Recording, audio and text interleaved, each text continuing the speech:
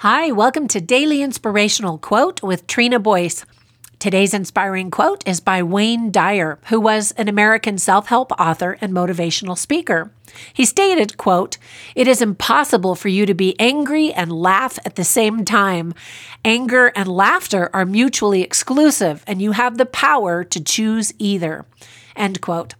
That quote reminds me of an experience my husband had many years ago while working as a real estate appraiser in Georgia. He was in a hurry to finish an appraisal, but was having difficulty finding one of the houses. He struggled with the map and was getting more frustrated and angrier by the minute. This was, by the way, before cell phone navigators, which are so awesome. Anyway, he was looking for a street called Gray Squirrel Crossing. He finally decided to pull over to get a better look at the map when, all of a sudden, he looked out the car window and saw a gray squirrel cross the road right in front of him. This is a true story.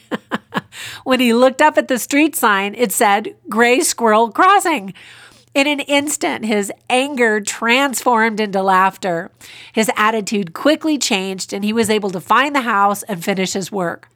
So today, when you're feeling angry or frustrated, look up. You just might get a fresh perspective.